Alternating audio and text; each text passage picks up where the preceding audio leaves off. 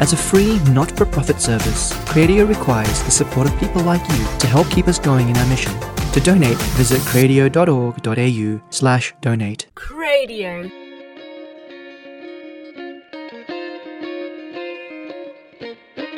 Restore Your Mojo, a culture project Restore Night Talk by Dr. Matthew Tan.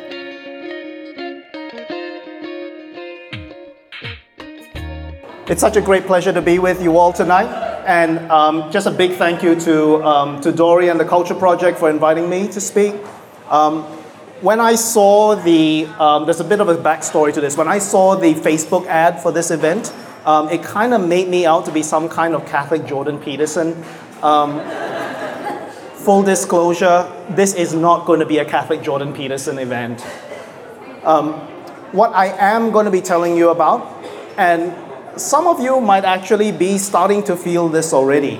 A good number in the room are probably going to be studying. How many of you are doing studies? About week 4, week 5 into study, give or take? Right? But you're fair ways into it, right? Good number in the room probably doing some study. And by this time, you'll probably be maybe around the first month of university. You came in bright-eyed, you came in bushy-tailed, full of that youthful exuberance that comes with studying for 36 hours a week. One can always live in hope. But by about the 4th week, and I know this, by about the 4th week, the edge that you have just wears off, right? The enthusiasm is no longer there. Every class sounds like it's the same thing repeated over and over again. Right? And you get bored. And some of you start procrastinating. Right? Your desk might start accumulating a cobweb or two. And some of you may even start to doubt your choices of study. Some of you may even start to doubt your life choices in general. Your own existence. In short, you start to lose your mojo. Now, the reason why this is not a Jordan Peterson talk is because it's more about the loss of mojo that I'm going to be focusing on tonight. What we're talking about here is about that loss of enthusiasm, right? Or is there more, right? Is it enthusiasm that we're really losing, or is there something more that is going under the surface of that study period muffin that you just made, right? I'm just going to get into so much trouble with all the bakers in here. Now, what I'm going to put to you tonight is that what you may be going through by the time, if you are in this funk, what you may be going through in this funk may actually be something much more than just mere loss of mojo, mere loss of enthusiasm. What I actually am going to put to you tonight is that what you may be experiencing is the encounter with a deadly sin.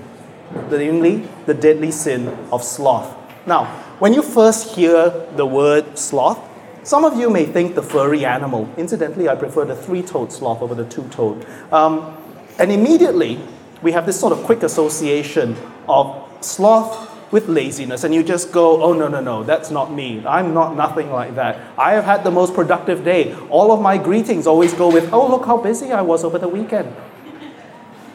Have you had that? Have you had that encounter? What was your weekend like? Oh, yeah, good, busy, right? As if it was some kind of virtue, right? And you say, that's not me. So I can't be suffering from the deadly sin of sloth. Now, in a way, that's understandable because of that image that we've made in our heads, right? That image of sloth that most of us have grown up with, and most of us do not like to think that we are capable of deadly sins. How many of you like to say, I really, really like having a deadly sin in my life, right? I really like having pride, right? None of us like to be associated with a deadly sin, right? So what I'm going to do tonight, apart from defend the honor of the 3-toed sloth, what I'm going to be doing tonight is take a deep dive into this sin, and basically into the sin of sloth, and basically say that there is much more, so much more to the deadly sin of sloth than mere laziness. what it has to do, what the deadly sin of sloth has to do with, is something that is subtler, and because it is subtler, it is much more unexpected, and because it's much more unexpected, it is also far deadlier. And now before I go further, I would like to lay out a scenario. Let's just see whether you can find yourself in it. Now imagine a person starting out his morning and say he had to had this big to-do list which includes, I don't know, writing a speech for the Culture Project about losing your mojo. And as the time comes for you to begin, usually after the 5th cup of coffee, this person is about to turn to your computer and then he thinks, oh, I'm tired. I didn't really sleep very well last night. Maybe I'll have another cup of coffee. And then it turns into another cup of coffee and another cup of coffee. And then before you know it, the sun has set and you're jacked up with caffeine. You're a mental Sonic the Hedgehog. And your body just cannot keep up. And the to-do list remains unchecked. Now you may adapt this scenario to a version that is much more familiar in your own experience. Words like laziness and words like dawdling might come to mind when I mention something like that. And here you might think, deadly sin of sloth, which is the understandable and very common understanding of the deadly sin that most of us grew up with. Now, let me put another scenario to you. Now, tell me if you can find yourself in this scenario. Imagine a person starting her morning. I'm for the gender equality here. Imagine a person starting her morning. This was to be a big day. This is the big day where she writes a speech for the Culture Project on the deadly sin of sloth. And as the time comes for the day to officially begin, usually after her first cup of coffee, she looks at her to-do list, which has only one item in huge capital letters, Mojo, written all over it. She looks at the to-do list. She looks at the empty space down below the to-do list. And then she thinks, I need to pick up the dry cleaning. Writes that down below the list. Then she goes, maybe I can catch up with Lily, whom I haven't spoken to in months. That goes down the list. Next she says, oh, maybe I could get that newsletter done that I've been delaying for the last 3 weeks. That goes down the list. Very soon, the entire sheet is filled with a variety of tasks that she needs to get done, which she dutifully does. Right? She does all of them. And when the day is ended, she slumps on the couch, exhausted, but pleased at the busy and productive day that she has had. She picks up her to-do list and she looks smugly at that long line of checked boxes against a whole slew of tasks and engagements. Only one item remains unchecked. Mojo.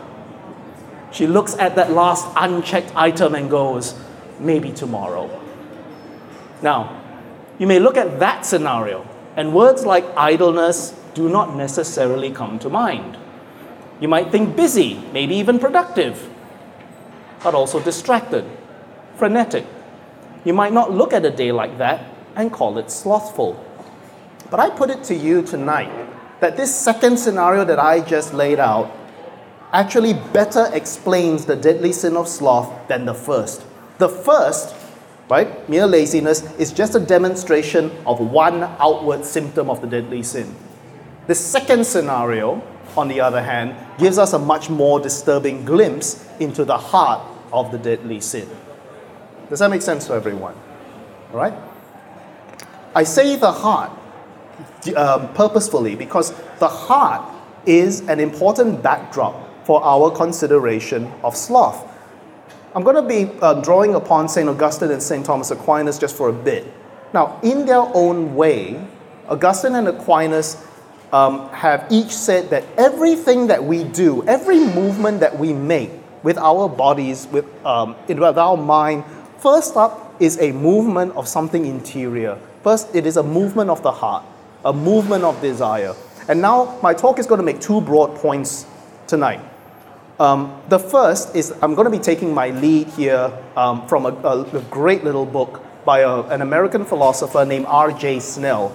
The title of that book is called Acedia, A-C-E-D-I-A.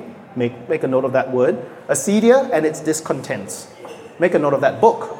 That book will change your life. I recommend it highly. Now, what does Snell say? In that book, Snell says that the heart of sloth is not a desire to sleep more. Here is the clincher. The heart of sloth is actually the desire to become autonomous, to be free. Now you may think to yourself, what? But hold on to that, right? The heart of sloth is the desire to become autonomous. The second point that I'm going to be making is that the desire for autonomy, the desire to be free, is not merely a human desire. Now here, I'm going to be drawing upon a 4th century Egyptian monk. Right? Got to bring a 4th century Egyptian monks into every pub talk. Make this my call to action tonight. Bring more 4th century Egyptians. This person, his name is Evagrius of Pontus. Evagrius says that the work of sloth is more than just a human work. He says that the work of sloth, the sin of sloth, is actually a work of demons. It's a demonic work, right? It is a work of fantasy that removes me from my reality while giving an illusion of another reality. Hold on to that for a second, right? So, 2 things. Sloth is about freedom, and sloth is demonic. Okay, hold on to those 2 things. Now, the 2 points will weave into one another as we go on. But we can get a sense of that overlap if we make use of the other name that I just mentioned for the deadly sin of sloth, which is called the vice of acedia. What does acedia mean? Acedia linguistically basically means the lack of care. Right? One of the earliest written sources of acedia comes from Evagrius. That's why I'm bringing him up tonight.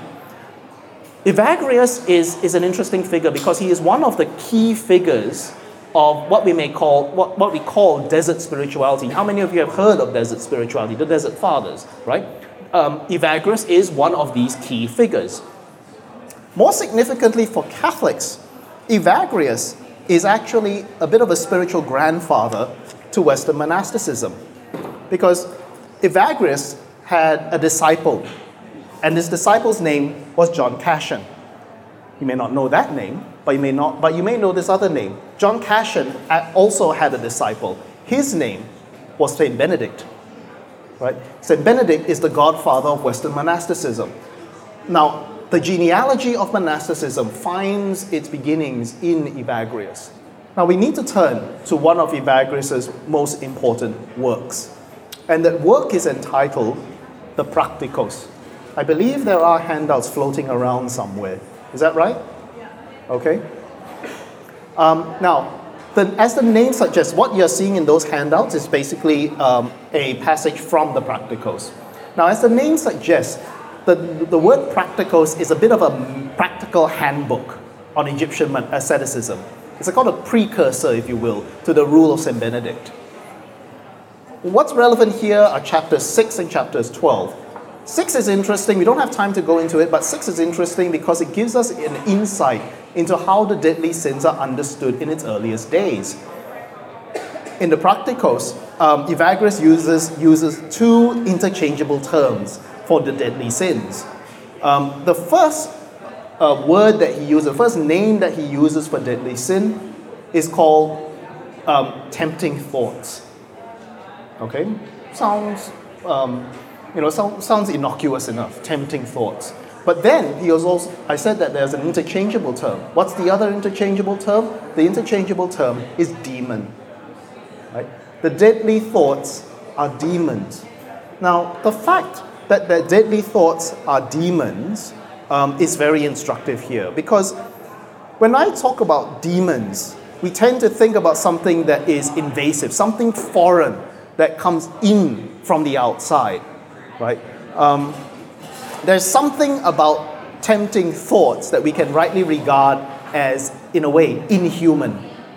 Right? There is something inhuman of falling into these deadly sins or falling into these tempting thoughts. However, the fact that these demons are not just demons, they also come as tempting thoughts. And thought is something that comes from within the person. What does this sort of say, right? What this sort of says is that there is actually a bit of a blur in the distinction between what goes on inside and what goes on outside. There is a blurring of that border between the monk on the one hand and the demon on the other. That is something to make a note of. What this shows is that there's a real vulnerability of the monk to the attack from demons. Now, we don't have time to explore Evagrius' whole list of deadly thoughts, but what I do encourage is for you to have a look at them, because the listing of the deadly thoughts and the listing of his deadly sins are actually very different from how we normally understand them. For instance, just to give you a bit of an idea, what Evagrius says is the deadliest tempting thought is not pride, it's actually sloth. Now take a note of that, right? The deadliest tempting thought for Evagrius is the vice of acedia. Now, Evagrius has this whole chapter 12, which is listed in the handout, to acedia. Now, he is responsible for calling acedia by its popular name. Right? We may have heard of that name before. That name is the noonday demon. How many of you have heard of that name before? Right? Some of you may have. Right? Now, where does this name, noonday demon, come from? It's a name that refers to verse 6 of Psalm 90/91. It might be a familiar psalm to you if you have sung On Eagle's Wings too often. And really, who can sing On Eagle's Wings too often? What does the song leave out? Right? The song leaves out the very thing that Evagrius focuses on. The scripture verse goes, right? Some of you may know the scripture verse. You will not fear the terror of the night, nor the arrow that flies by day, nor the pestilence that walks in darkness, nor the scourge that lays waste at noon. The scourge that lays waste at noon. That is how Evagrius saw the demon of acedia. All right? Now, in describing how acedia lays waste at noon, Evagrius writes this in chapter 12, and it's worth quoting in length. You guys have the handouts in front of you? Right? He says, the demon of acedia, which is called the noonday demon, is the most burdensome of all demons. This is where he calls it the deadliest sin. It besets the monk at about the 4th hour, 10 a.m., encircling his soul until about the 8th hour. First, it makes the sun appear to slow down or stop so that the day seems to be 50 hours long. Then it forces the monk to keep looking out the window and rush from his cell to observe the sun in order to see how much longer it is till the 9th hour, 3 p.m. And to look about in every direction in case any of the brothers are there. Then it assails him with hatred of his place, his way of life, and the work of his hands, and that love has departed from the brethren, and that there is no one to console him. If anyone has recently caused the monk grief, the demon adds this as well to amplify his hatred for these things. It makes him desire other places where he can easily find all that he needs and practice an easier, more convenient craft. After all, listen to this, after all, pleasing the Lord is not dependent on geography, the demon adds. God is to be worshipped everywhere. I cannot relate to this at all. It joins to this the remembrance of the monk's family and his previous way of life, and suggests to him that he still has a long time to live, raising before his eyes a vision of how burdensome the ascetic life is. Now, when we first hear of these words, we may not find much that we would equate to laying waste. We may even find ourselves in the monk's position and not perceive anything like complete and utter destruction. But we must first understand that Evagrius is concerned with practice. Right? He is concerned with what is actually going on with the practice of the monk's life. But what he also outlines are the outward symptoms of a demonic illness. Like demonic illnesses are like viral infections. The outward signs may not fully reflect the profundity of the illness occurring within. The illness within is horrifying. And we can unpack the horrors if we return to our first point, that the heart of sloth is the desire for autonomy and freedom. First, a quick refresher in Aquinas 101. You can tell I'm an academic. Now Aquinas says, now this starts to feel very much like a Confucius say moment, but anyway, Aquinas says that every creature has two things. He has a cause and he has an end. The creature, everything that exists on this earth is created or caused by something beyond itself. Right? It lives a life that is not of my own making. Right? When I live, I don't create my own life. Right? Consequently, the goods of this earth, everything and everyone around me, even the ones that are products of my own work, are also ultimately not of my own making. They are actually caused by something outside. It's a cause and created by the Creator. So I have a cause as a creature. At the same time, I also have a destination. I have an end. I have something to aim towards as part of being a creature. And this end is called by many names. It's called the telos, highest good, cheeseburger. It's summed up by many names. But it's summed up by that oh so familiar philosophical term, flourishing or happiness. I strive towards my end because in that cheeseburger, in that end, lies my happiness. It sounds all well and good, but what does any of this have to do with sloth, you may ask yourself? According to Snell, the recognition that we are creatures striving towards our cheeseburgers, you can tell I'm not obsessed, the recognition that we are striving towards our end is also to recognize that my existence is always set in the context of some kind of order, ordained by someone else.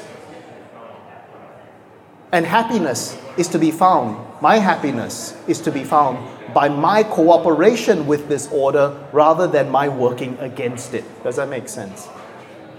Right? If I am a creature created by God, I am striving towards a destination ordained by God. And my happiness lies in cooperating with God in the destination and arriving at the destination or working towards the destination that He has set. This then helps us to understand what the life of virtue is. Because we cannot speak about vice, we cannot speak about deadly sins, and then lose sight of virtue as the opposite. Virtues, they are patterns or habits that help us to live within and cooperate with this order. In other words, to live in the context of reality. This is what the virtues do. The virtues help us live reality. They help us face reality. Now, in this context, if living the life of virtue is living a life of reality, then what are the vices? Vices, in a way, are kind of like drugs. Right? They give, I should have said there are going to be drug references here. The user of drugs always has a chance to, even if momentarily, experience an alternative reality. Only this alternative reality is actually not real. It's a fantasy. Now we find the deadly sins, similarly, we find the deadly sins attractive, not because we know them to be deadly sins, but because we perceive in them an alternative universe, an alternative reality that we find more attractive than the reality we currently live in. And our happiness lies in living in that alternative reality rather than the reality that we are facing here and now. Does that make sense? Now let's just take a step back. Do you remember when we were in primary school, when we were taught the deadly sins, which deadly sin nourishes the others? What is the chief deadly sin? It's pride. I raise pride because in a way, pride is the chief spiritual drug. It is the chief spiritual narcotic from which all the other vices are nourished. At the heart of the vice of pride is the world that is summarized by a mantra that is often attributed to Lucifer. That mantra says, I will not serve. Right? I will be subordinate to no one. I will be subordinate to no thing. More specifically, if we're trying to think like Thomists here, right, in the context of this idea of creaturehood that I just outlined earlier, pride says, I will not cooperate with this order. Instead, I will only live in a world that is of my own making, and I will only strive towards an end that is of my choosing. In other words, I am striving to be autonomous. I am striving to be free of any stricture, any imposition, any order. It is this drive for autonomy that lies at the heart of the vice of acedia, the vice of sloth. The slothful have basically this rejection of the good of being a creature. The slothful hates creaturehood, and the slothful hates the order in which the creature lives. Now this then gives us an insight into why, when talking about the deadly sins, Aquinas uses this term. It says that when the slothful are afflicted with the deadly sin, they are afflicted by what in Latin is called the tristitia bonum. In English it means the sadness at the good. Why is the slothful sad at the good? He is sad not because he is lazy. He is sad because the good is not of his own making. The good always exists in the context of an order created by God.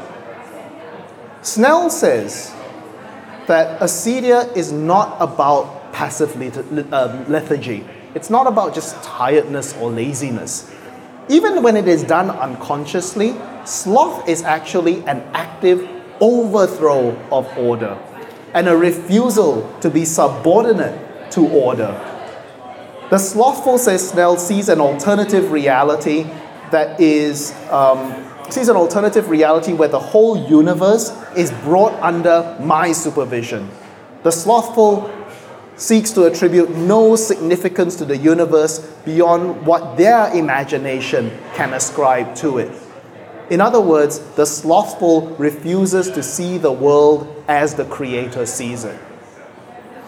But when the slothful refuses to see creatures as the Creator sees them, something happens to those creatures. We might try to let our imaginations endow meaning to things in the name of freedom, right? In the name of pride.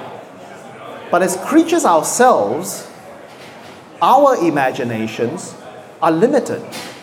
Now, if I'm going to be using my limited imagination to actually endow meaning to the universe, what is going to happen?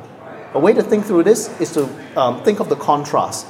Scripture tells us that the imagination of the Creator, unlike creatures, is infinite.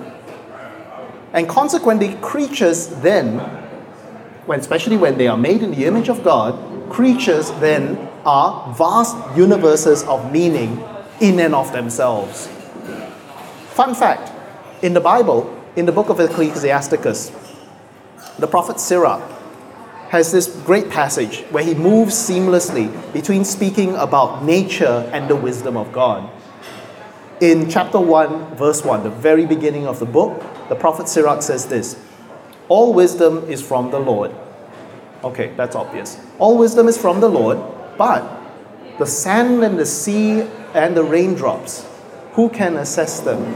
The height of the sky and the breadth of the earth and the abyss, who can probe them? Seamless movement here between the wisdom of God and the depth of creatures. Why? Because God is the one who actually made those creatures. And His infinity is in some ways imprinted into the world, into the universe. But the slothful lacks this imagination. It lacks this depth of imagination. And so the slothful will then bestow upon the world a similar lack of imagination. There's a similar lack of depth to the world around him. And now when this happens, something happens to the world. The world gets its meaning sucked out of it. The world becomes devoid of meaning. And the world becomes thinned out. It is rendered into mere materials under my control. It's no longer a universe of meaning. It's just a mere material for me to manipulate.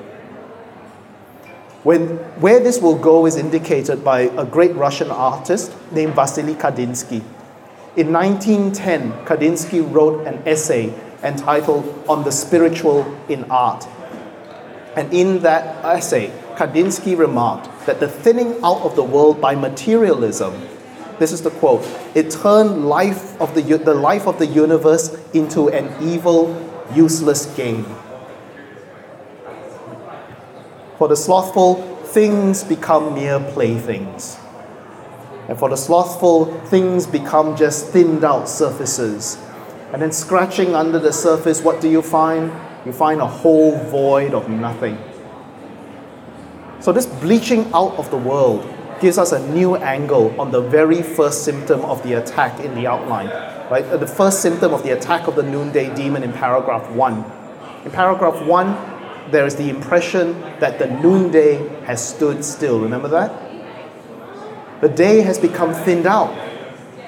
Nothing more than a single moment repeated over and over and over again. And here we begin to get a sense of how acedia lays waste. Acedia or sloth does not merely thin out the depths of creatures. Time itself, right, one of the essential building blocks of our existence, becomes similarly devoid of meaning. It becomes similarly thinned out. Now, there's this twofold fruit that comes with this bleaching of meaning from the universe. The first aspect of this fruit is an attitude to the world that we might recognize easily. The name of this attitude is boredom. When the world becomes devoid of meaning, a person will find limited joy in what is currently before him, whether it is a thing, whether it is a person, whether it is a place. The person hit by the vice of sloth grows bored with things. He grows bored with the universe. And this boredom becomes the driver of a more serious symptom of the vice of sloth.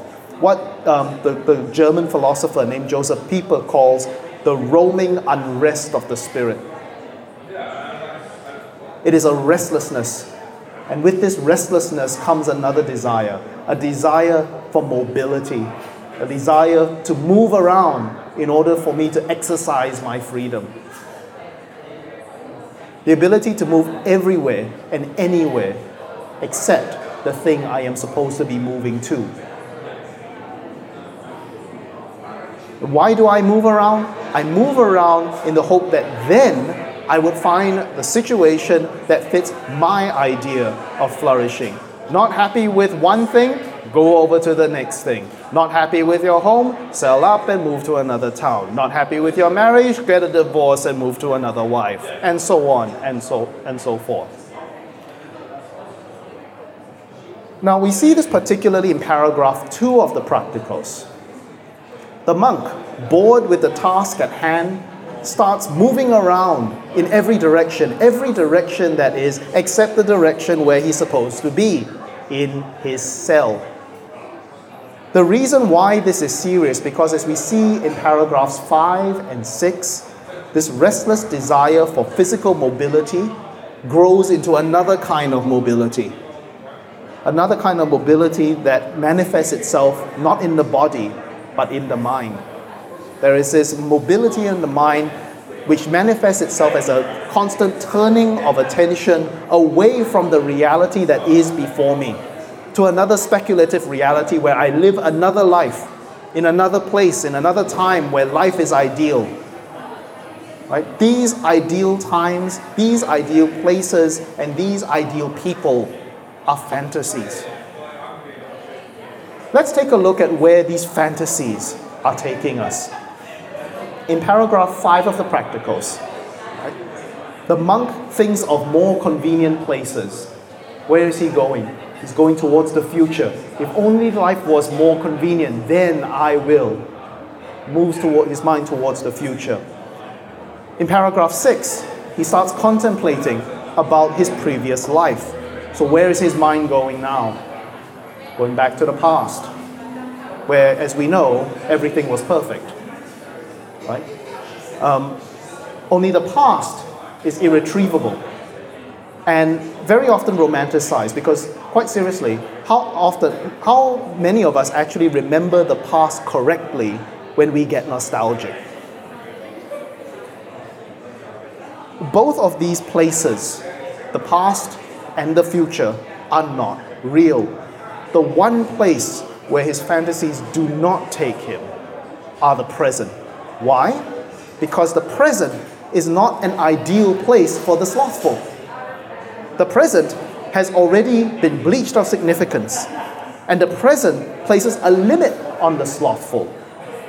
It places an order, a lordship over the slothful that the slothful cannot abide by. It cannot tolerate it. Now, there's a fascinating side note I want to bring up here. And this is the linking of mobility to prayer, to mobility to worship. This is highlighted in paragraph 5. It's summed up by that phrase, surely, the demon says, God is to be worshipped everywhere. In this paragraph, Evagrius is making a link between fidelity to God and fidelity to the conditions that make up the present moment. There is an assertion here that is as subtle as it is insidious. In insisting on protecting my mobility, I am also making a presumption about my own fidelity to God. It doesn't matter where I am. I am as faithful to God in point A as I am to point B. I can be wherever I want, whenever I want, and still be as faithful as I want. Why is it insidious? Because it is the beginning of that overturning of the hierarchy of relations with the divine. The divine is now subordinated to my ideals and my notions of convenience.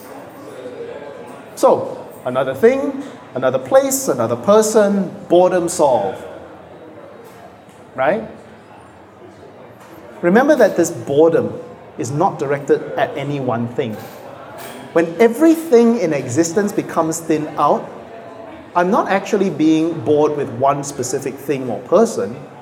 I'm actually being bored with everything that lives. Existence itself becomes boring. It means that wherever, whatever, and whoever I move to will eventually be sucked dry. The slothful realizes that everything and everyone is just as boring as what came before. And so the slothful will come to hate what came before because of its inability to cure his boredom. And he will also hate what will come after that, and the one that will come after that, and the one that will come after that. But wait, there's more. The next step in the attack of the demon, as we see in paragraph 3, is this instilling in the monk a feeling of abandonment, alienation, and isolation. For Aquinas, our happiness is always to be found in communion. Communion with others and communion with God. But communion places limits on my autonomy. Anybody who has had a flatmate will know this. Or a family member, or a brother or sister, or a parent, or lives in a work or has a workplace. Communion places limits on my autonomy. And the removal of all bonds in the name of autonomy ends up dissolving the bonds of communion. And that ends up in a profound isolation, where no help is to be found from anything or anyone. And well, we have this deadly cycle, where I am isolated, but I also resent the very things and persons that break my isolation. And in one's loneliness, we come full circle. We move from the hatred of things in existence to the hatred of existence, and then we end up with the hatred of the source of existence. Sloth eventually directs my resentment not just to creatures, but to the Creator. And I'm resentful for the Creator for making what is, at least in the mind of the slothful, a meaningless vacuum of a universe. To paraphrase Snell, R.J. Snell, the demon of acedia causes the slothful to look at the works of God's hands and deem them a mistake.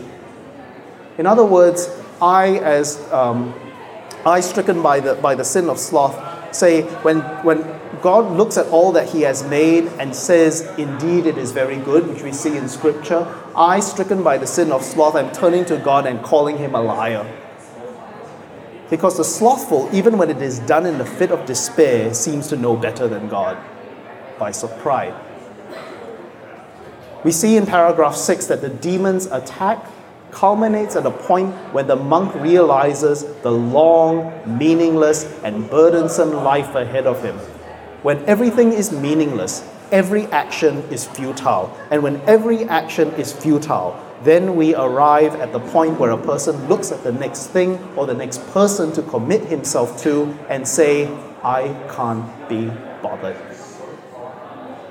Now, I feel tempted to leave you on this depressing note, but it would be irresponsible for me if I did not give as a final segment the response that Evagrius makes as a prescription against the vice of sloth.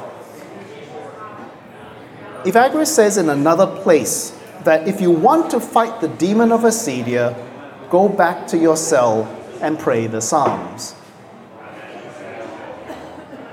Now, as it was in his diagnosis, there is more to his prescription than mere action. And this can be summarized in one word, and that word is commitment. Commitment is a check against autonomy in two respects. It is a check against autonomy because it demands a stability of context, as opposed to this insistence of mobility.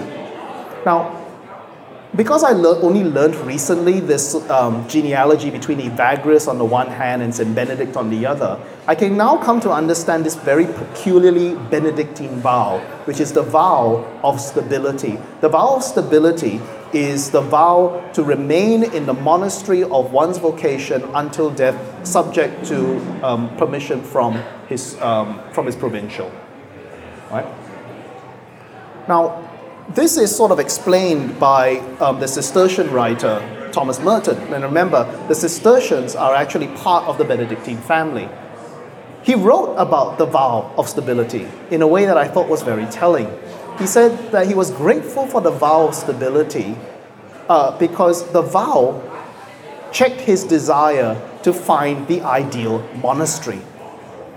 The vow of stability stopped his speculation of what he perceived as the ideal Benedictine life and trained him to see the ideal life as the life that is right in front of him.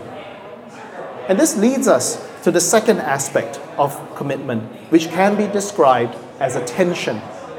Now, attention, once again, checks our autonomy by gradually making us appreciate the order of things and appreciate the depth of things as they present themselves to us on their own terms. Now, in his book, The Religious Sense, the founder of the ecclesial movement named Communion and Liberation, named Luigi Giussani, he noted that to be attentive, to pay attention to things, is to acknowledge the objectivity of things. In other words, what we are doing by paying attention is to pay attention to the order or subordinate ourselves to the order of things. Right? And attention here is different from merely gazing. I'm not just staring at things and paying attention to them. That's just weird. Attention here is not merely gazing, because when we allow things to present themselves to us on their own terms, we are not forcing ourselves onto things. If we are paying attention to a person, I am not forcing my own mental image of a person onto him or her. Rather, what we are doing is actually engaging the world from a posture of humility. St. Thomas Aquinas says that it is actually essential that one has a posture of humility in order for you to engage with reality. In other words, to be real is to actually be humble, first and foremost. Why? Because you recognize, in reality, you recognize that reality is not of your own making. The world is created by someone else. And in the face of that someone else, all I can do is to recognize my subordination to this creator and to be grateful for this creator. So what I do when I am paying attention to something is that I am receiving the thing, the person, the place as a gift from God. And this reception of the gift, once again, checks my desire for autonomy by gradually coming to see the world with different eyes, the eyes of the one that created the thing. In the face of the thing presenting itself to me on its own terms, I am starting to train myself to see the thing with the eyes of the Creator, with the eyes of God. I am being trained to fathom the unfathomable depths of the imagination of the Creator, recognizing the reason, recognizing the Logos, recognizing the Word of the Creator in the very structure of the universe, in the very structure of the cosmos and all that lives in it. Recognizing that in this Word, in this Logos, things live, move, and have their being, as Scripture says.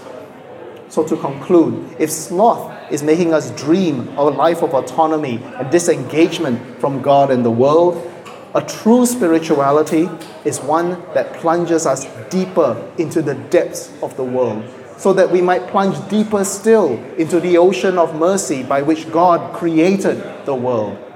The dream of acedia that culminates in this cry that we hear in Dante's Inferno, "Abandon hope, all ye who enter here."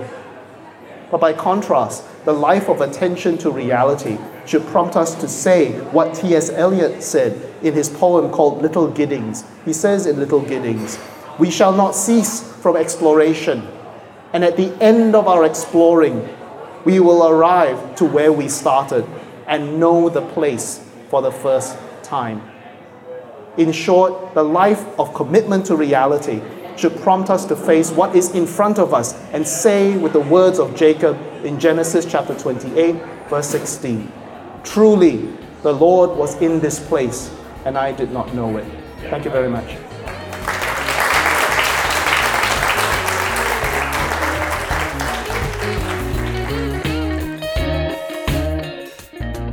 That was Dr. Matthew Tan with Restore Your Mojo. For more of your favorite Catholic talks, interviews and shows, visit cradio.org.au.